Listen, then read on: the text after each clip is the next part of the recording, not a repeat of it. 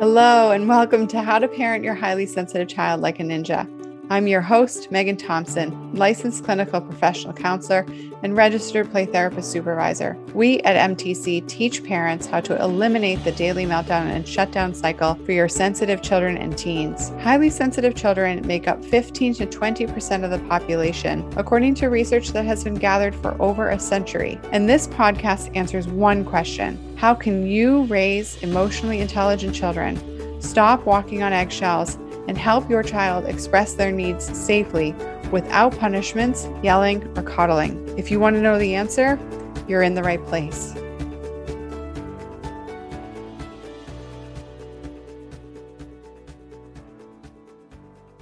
Hi, everybody. I'm Megan Thompson with Megan Thompson Coaching, and today we're going to talk about why punishments don't work for your highly sensitive child and what you can do instead. So one of the things that I've been noticing in the Facebook group that I've run, started running this spring, is that sometimes parents will lean towards setting up some sort of punishment to teach their child to behave in an effective way. And it's important for us to recognize that punishments are not effective in changing behavior. And there's many different reasons as to why that is. And this kind of goes against our initial instinct, right? We tell somebody, or we see our child behaving in a certain way, we want them to cut it out. So our initial instinct is to gain power over our child by taking something away or by unleashing, grounding them or setting some other punishment-based response for the child to quote unquote learn their lesson, think about what will happen for them next time. And it's not effective in teaching our child what we want them to actually learn. There's a couple of reasons why that is. First off, punishment doesn't actually teach your child what to do. It instead just says that they're not supposed to do whatever it is that you want them, that you were punishing them for. So, for example, if your child is back-talking you or hitting or throwing things, when you punish your child, that means taking away their iPad or taking away electronics or saying that they can't go on a play date that you had planned later that day. They feel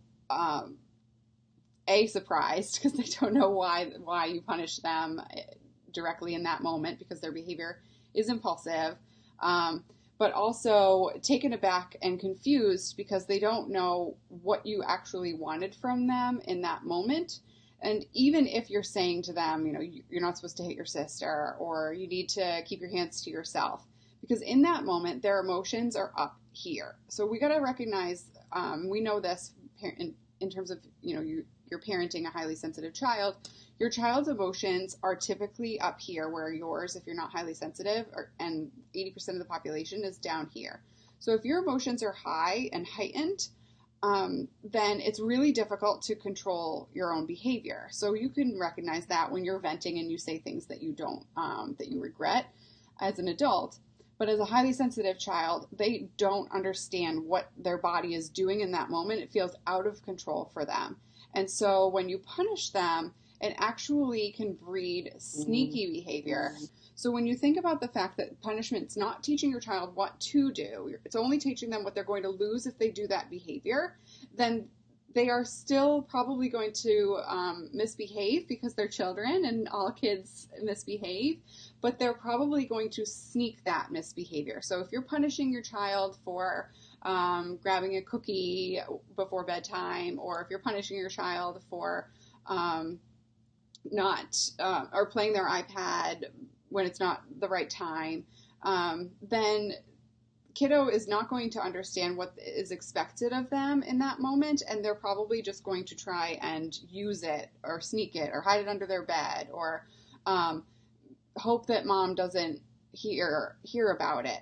So it's important to recognize that when we use punishments, taking and trying to use that to teach your child, it actually perpetuates shame. So children feel bad about what they did, but they don't know what to do next, and so they feel like a bad kid. They are really getting mixed messages from you when you love them, and then when they're punished, they feel horrible. And oftentimes our instincts are like, well, you should feel like crap because you just messed up. But the problem with that is that, again, as I said before, it doesn't teach your child what to do or how to feel better about themselves or how to express their feelings in a safe and effective way. So the punishments are ineffective and actually perpetuate and breed shame. So we know that highly sensitive kids are covered by this shame blanket already. They already get the message from the 80% of the population that they are too much. They are too sensitive. They've noticed too many things. They have too many questions. They ask, they take too long to get ready from one transition to the next. All of this sends a big message that there's something wrong with you, you're broken. And so it's really important for parents to not feed into that same cycle by teaching your child that they're doing something wrong when they're feeling their feelings. The biggest thing that I notice for parents when they're like, well, wait a minute, I can't eliminate a favorite thing for my kid, or I can't, punish my child, what do I do instead? The biggest thing that I think parents are kind of swing to the other end of the spectrum is they think that if I don't punish my child, then it means that I'm telling my child that they're getting what they want, or that it's okay to act that way. And so it's really important to recognize that the goal is to teach your child what to do, not teach them what not to do. With their behavior, your child is telling you something. It's telling you that they're tired, or that they're cranky, or that they need attention, or that they're frustrated. So all of those emotions that they're experiencing in that point, that's the attention that they're looking for. They don't need the actual action that they're trying to get. So if they, hit their sister to grab the toy, the goal is not to give the child the toy, not punish them for taking it away. Doesn't mean that you're going to give them the toy. The goal is to give your child that attention that they need in that moment. So noticing and validating those feelings and recognizing how frustrated or stuck they are will help them move on from that feeling faster and learn more effective ways of communicating with you. So it's important to recognize that misbehavior is an opportunity for connection. Your child is looking to tell you something and needs to hear, heard, felt, understood, seen, and that you care. And in that moment, we tend to drive home the message that what they're doing is not effective. And it sends the message to kids that their feelings are ineffective because they don't know any other way to express their feelings in that moment. So I've been seeing a couple things on the news feed with parents sharing stuff like with kids tantruming and saying like, are you done? Are you over this? I'll talk to you when I'm done. I see it out in the community too when I'm with my daughter. And that sends a message to your child that your feelings are not okay. They are absolutely unacceptable. You cannot communicate those to me, and I will not talk to you until you comply. And unfortunately, the difficult thing that creates is that your child is then led to hide their feelings. They are taught to zip it up and not express them, and then only either do what you say or hide their reactions from you, or hide their misbehavior from you, which leads, like I said before, to sneaky behavior, not learned effective behavior. So it's important to recognize that if you can learn to connect before you correct, you'll be able to help your child communicate their emotions more effectively, and then respond in more effective ways when they're frustrated or upset or trying to get something that they just can't have in that moment. So again, I'm reiterating it because I think this is a really big stuck place that lots of parents sit at, is that when you are connecting, you are not coddling. You are not giving in to your child by letting them have what they want. You are comforting your child for having big feelings. So that means that a natural consequence might lead later, but telling them that, oh, that's it, you lost your whatever, that sends a message to your child that their feelings are not okay, that they have to control them no matter what, which might not be developmentally appropriate given their age. So if your child is 5, you can't expect your kiddo to manage all major frustrations. They will have impulsive behaviors. And it is not effective to try and teach your kid to zip it up and punish them by removing things, toys, special activities, favorite things, to teach them that they can't be impulsive. Children don't actually learn the capacity to think before they act when their feelings are very high until age 25. And the adolescent brain actually doesn't fully develop until age 25, 30. So to expect a 5-year-old to think, oh, if I hit my sister, I'm going to lose my iPad for a week, is really inappropriate. That expectation is just not something that your child can manage, and will just feel like a bad kid as a result. So it's important to recognize that all of those things will help you build a deeper relationship with your child, so that your child can feel understood and can then, as a result, reach to you and be more effective in talking to you when they are upset. So the message that you want to send your highly sensitive child is that others might not understand you, but I do.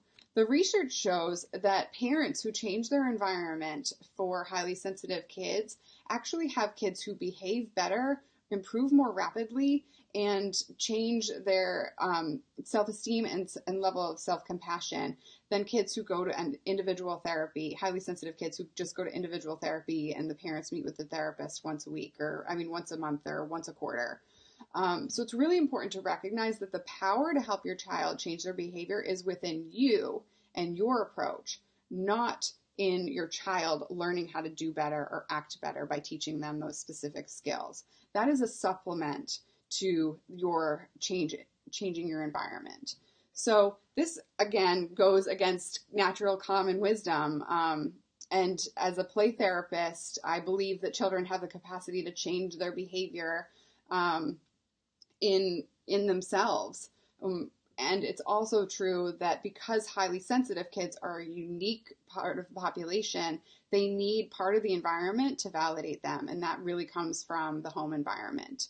So it is almost flying in the face of a lot of conventional psychological wisdom to say that parents need to change their approach in order for the child to speed up their process. But the research, again, like I said, actually shows that kids who are not highly sensitive, who are taught different coping skills and who are taught different ways to change their behavior, can make progress regardless of whether or not their parents change their environment. If their parents change their environment, they may not improve. So, and they definitely don't improve as rapidly as highly sensitive kids do in their behavior and in their self-concept when parents change their environment. So it's really important to notice how you can connect with your child rather than punish them out of their feelings. And if you need some support with that, I would love to help you figure out some more clarity on what would be most effective for your kid and your home environment. Let's chat. I'm going to post in the comments of this video after I finish live here with you how you can reach out to me. We can set up a call, which is free consultation for about 30 minutes. We can really get deep into what's going on with your family and what will be most effective to help restructure how things are going at home for your kiddo. So the difference between coddling and connecting is that coddling lets your child get away with murder. It lets your child get that activity. I'm not suggesting that you should, if they hit their sister because sister took a Lego and sister's younger, that you let the child have the Lego. But you are helping your child identify that they get that emotion, and then they can that they get that emotion attended to. That you can recognize that they're feeling frustrated. And that's what led to them hitting their sister. So the goal is to help your child identify that feeling, feel better, and then later on teach how to respond differently. It is not a teachable moment when your child's emotions are up high. And that is a huge, huge thing that I have lots of parents struggling with, is that they think in the moment is when your child can learn new behaviors. When your child has already exploded, whatever behavior that is for their explosion, that is too late. It is not effective and they cannot hear you.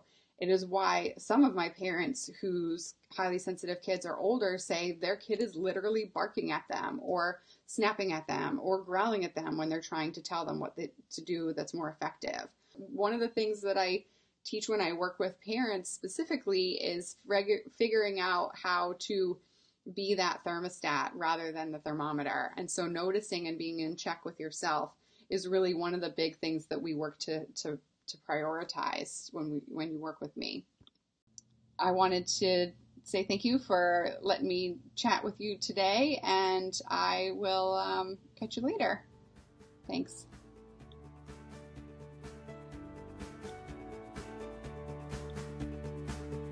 Thanks for joining me for this episode of How to Parent Your Highly Sensitive Child Like a Ninja. We release a brand new episode every week, so be sure to click subscribe. If you like what you've heard and you're interested in hearing more about how to eliminate the meltdown cycle, I invite you to check out our free masterclass, where we cover the 5 steps our clients use to eliminate the daily meltdowns. You can register for the next training at meganthompsoncoaching.com/5 steps. That's the number 5, STEPS. meganthompsoncoaching.com/5 steps. Have a great day.